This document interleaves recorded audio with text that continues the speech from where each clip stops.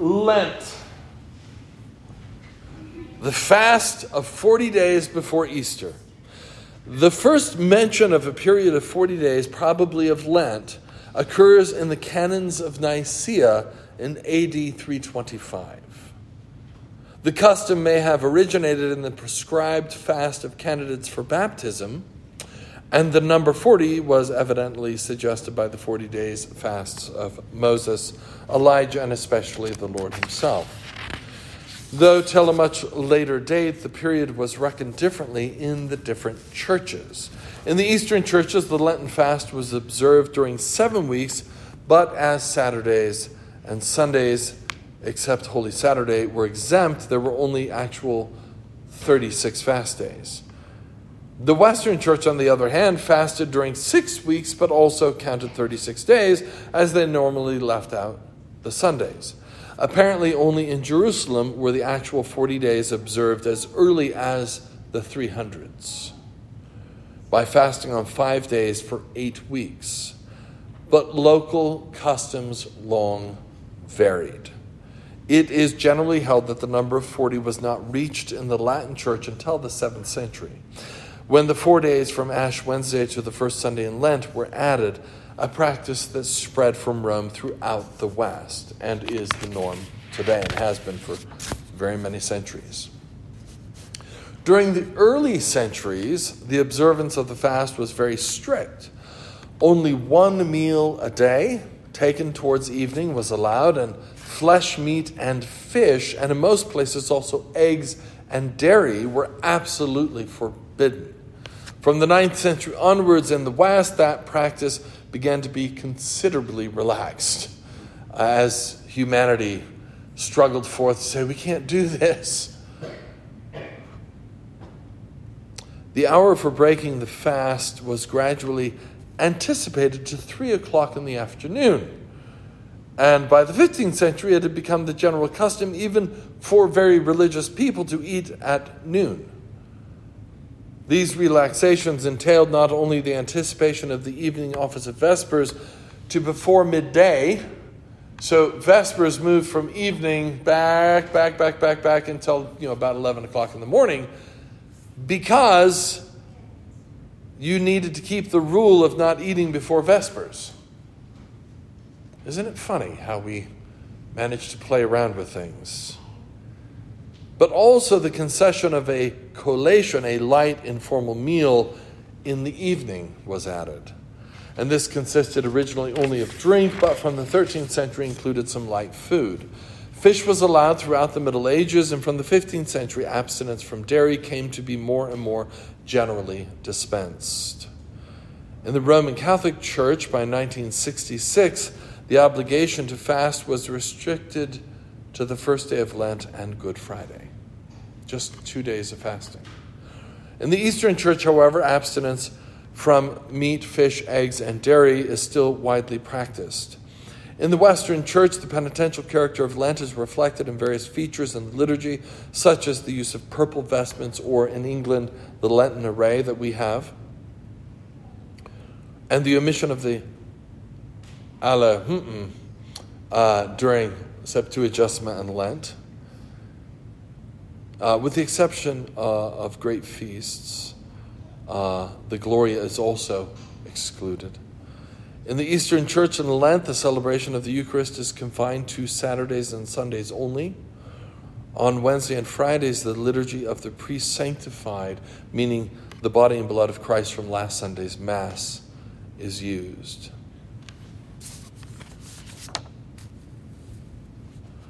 Lent is generally observed as a time of penance by abstaining from festivities and by almsgiving, and by devoting more than the usual time to religious exercises.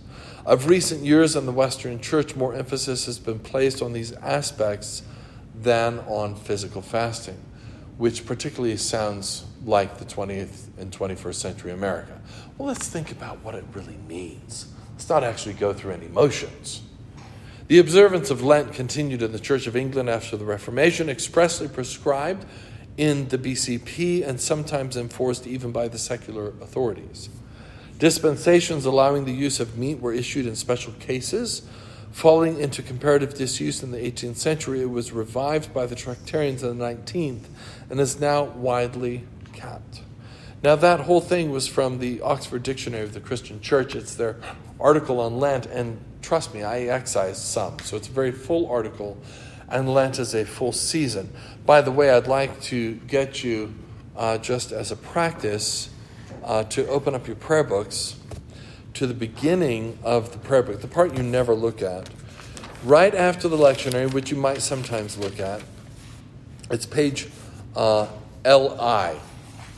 So that is, I believe, 51, right? So on that page, we have tables and rules. So a table of fasts, Ash Wednesday, Good Friday, which the Roman Catholic Church still keeps as a fast. But guess what? We're not the Roman Catholic Church. So unfortunately for us, there are more fastings going on. But it lists Ash Wednesday and Good Friday as particular emphatic days of fasting. Other days of fasting on which the church requires such a measure of abstinence as is more especially suited to extraordinary acts and exercises of devotion. 1, the 40 days of Lent, which means Ash Wednesday through Holy Saturday minus Sundays. 2, the Ember Days of the 4 seasons being the Wednesday, Friday, and Saturday after the first Sunday in Lent, the Feast of Pentecost, September 14th and December 13th.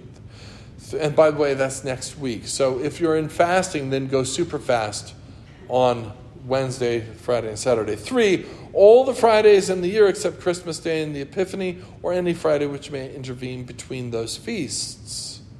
And then days of solemn supplication, which are also fast days. The 3 rogation days being the Monday, Tuesday, Wednesday before Holy Thursday, or the Ascension of our Lord. So, there you go. That's our rule. Like the Roman Catholics, we have not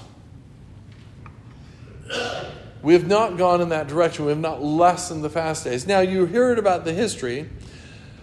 So my challenge to you in seeing this tradition, oh, by the way, did the prayer book tell you how to fast? No. So even if you're brand new at fasting, or even like me, if you're really terrible at it, find ways to fast. And if you have questions, talk to me. This is a super discipline that the whole tradition of the church has held up for since the earliest times. The earliest days of fasting during Lent were maybe just 3-4 days, or certain, they were figuring it out. But the wisdom of the church landed on a 40-day fast.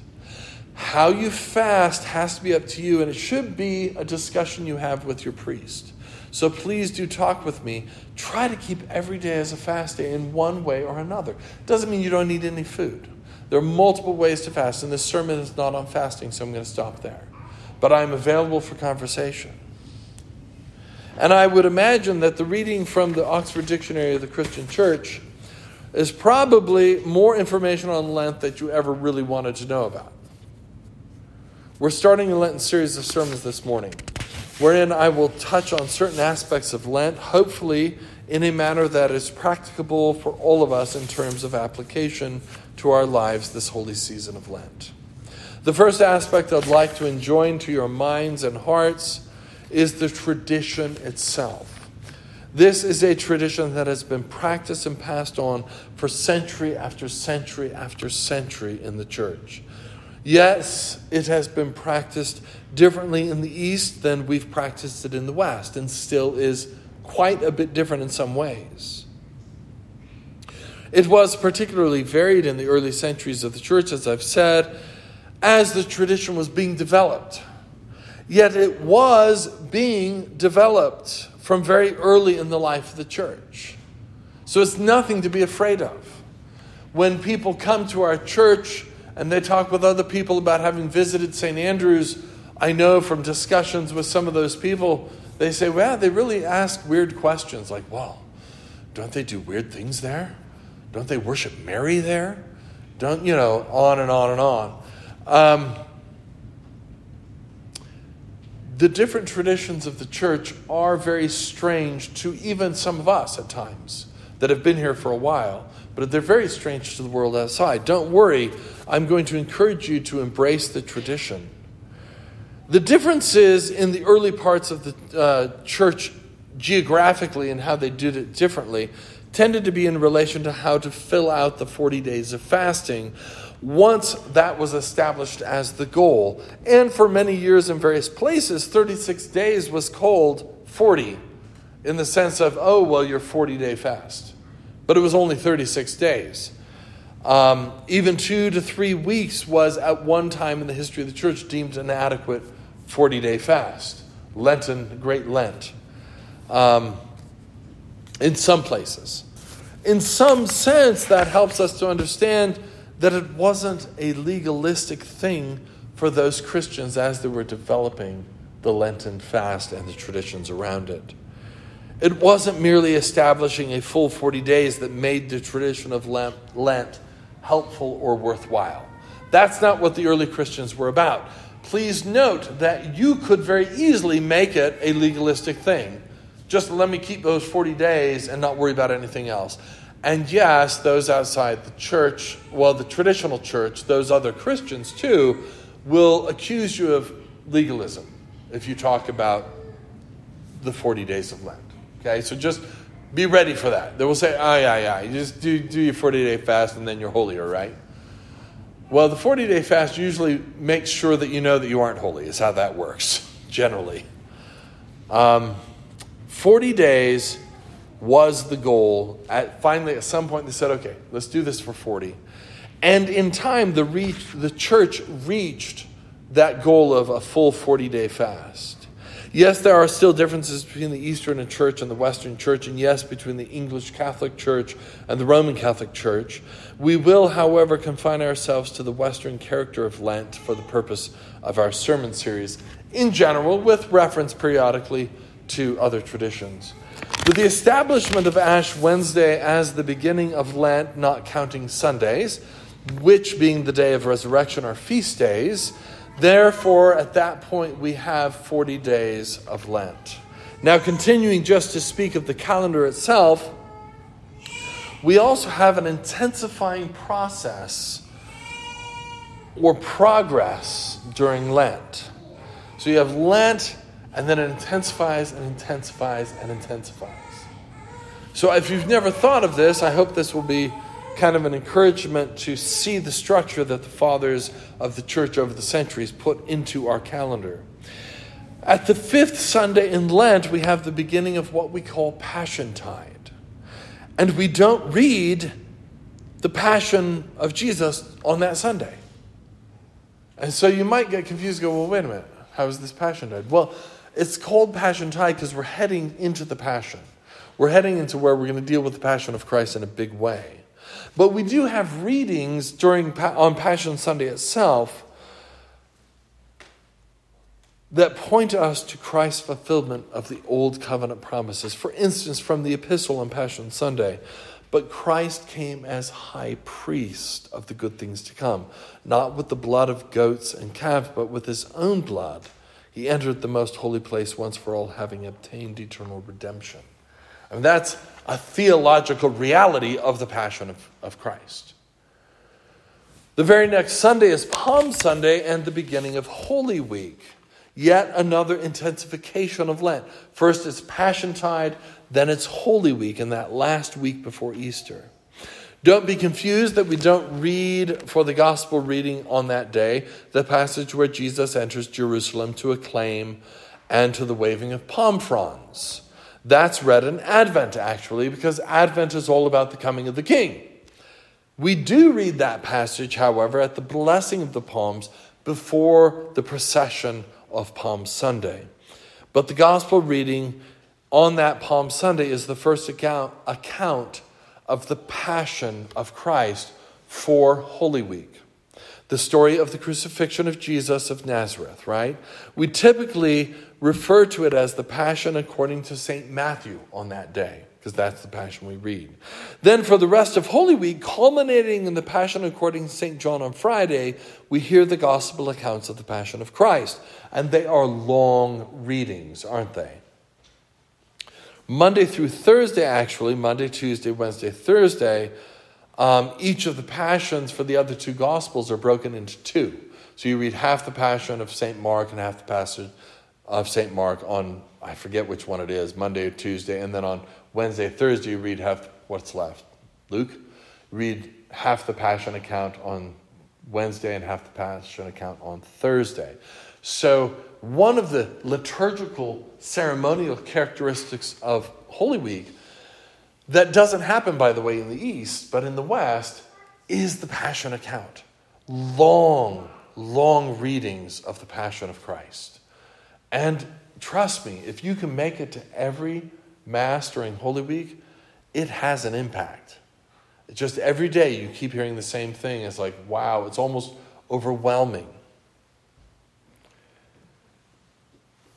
During Holy Week, we have yet another intensification of Lent. Thursday, Friday, and Saturday of Lent are called the Triduum. If a church does not have the resources to hold services each day of the Holy Week, by the way, Holy Week begins on Sunday, Palm Sunday, you'll see, in those churches, you'll see an emphasis on the Triduum, Thursday, Friday, and Saturday. However, I think practically speaking, because Holy Saturday's service is such an elaborate and difficult service to accomplish well, quite often you'll only see a Maundy Thursday and a Good Friday service held during Holy Week. And my dear daughter Emma said to me one time when she was away for Holy Week, they don't even have Holy Week services. I said, yes, they do. There's a Monday, Thursday service and a Good Friday. Am I wrong? No, but that's the only 2 days. Now you know, Emma, for sure why those 2 days are the ones that were there. I think quite often we're afraid of Holy Week as clergy because that's a lot of work. And I remember when we started it, because when you were a little itsy-bitsy baby, we didn't have a service every day of the week during Holy Week. But if we can do it, and by the way, our services Monday, Tuesday, Wednesday are pretty simple. If you can do it, even a said service, there's an impact there that is worthwhile. So I say that to my fellow priests all the time. It's been really good for my soul and my spirit and my leadership to have all those days. And so now I say this to lay people, if you can make every service of Holy Week, please do. And that means planning ahead, starting at the beginning of Lent, saying, okay, how do I order my calendar? And you block off every evening, like, work's done, and then immediately we go to service, or whatever it takes. You just block it off and you plan on being there. And so you don't plan big things during Holy Week. You don't plan to go to dinner with someone. You don't, yada, yada, yada. And so that you can hold that space sacrosanct, because it is good for your souls and for your growth to really be involved in Holy Week. And then, of course, be involved in Easter in every way possible.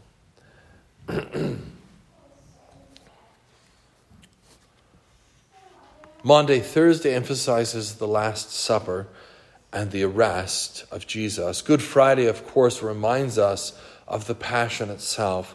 And Holy Saturday is kind of a unique day of anticipation and patience and waiting.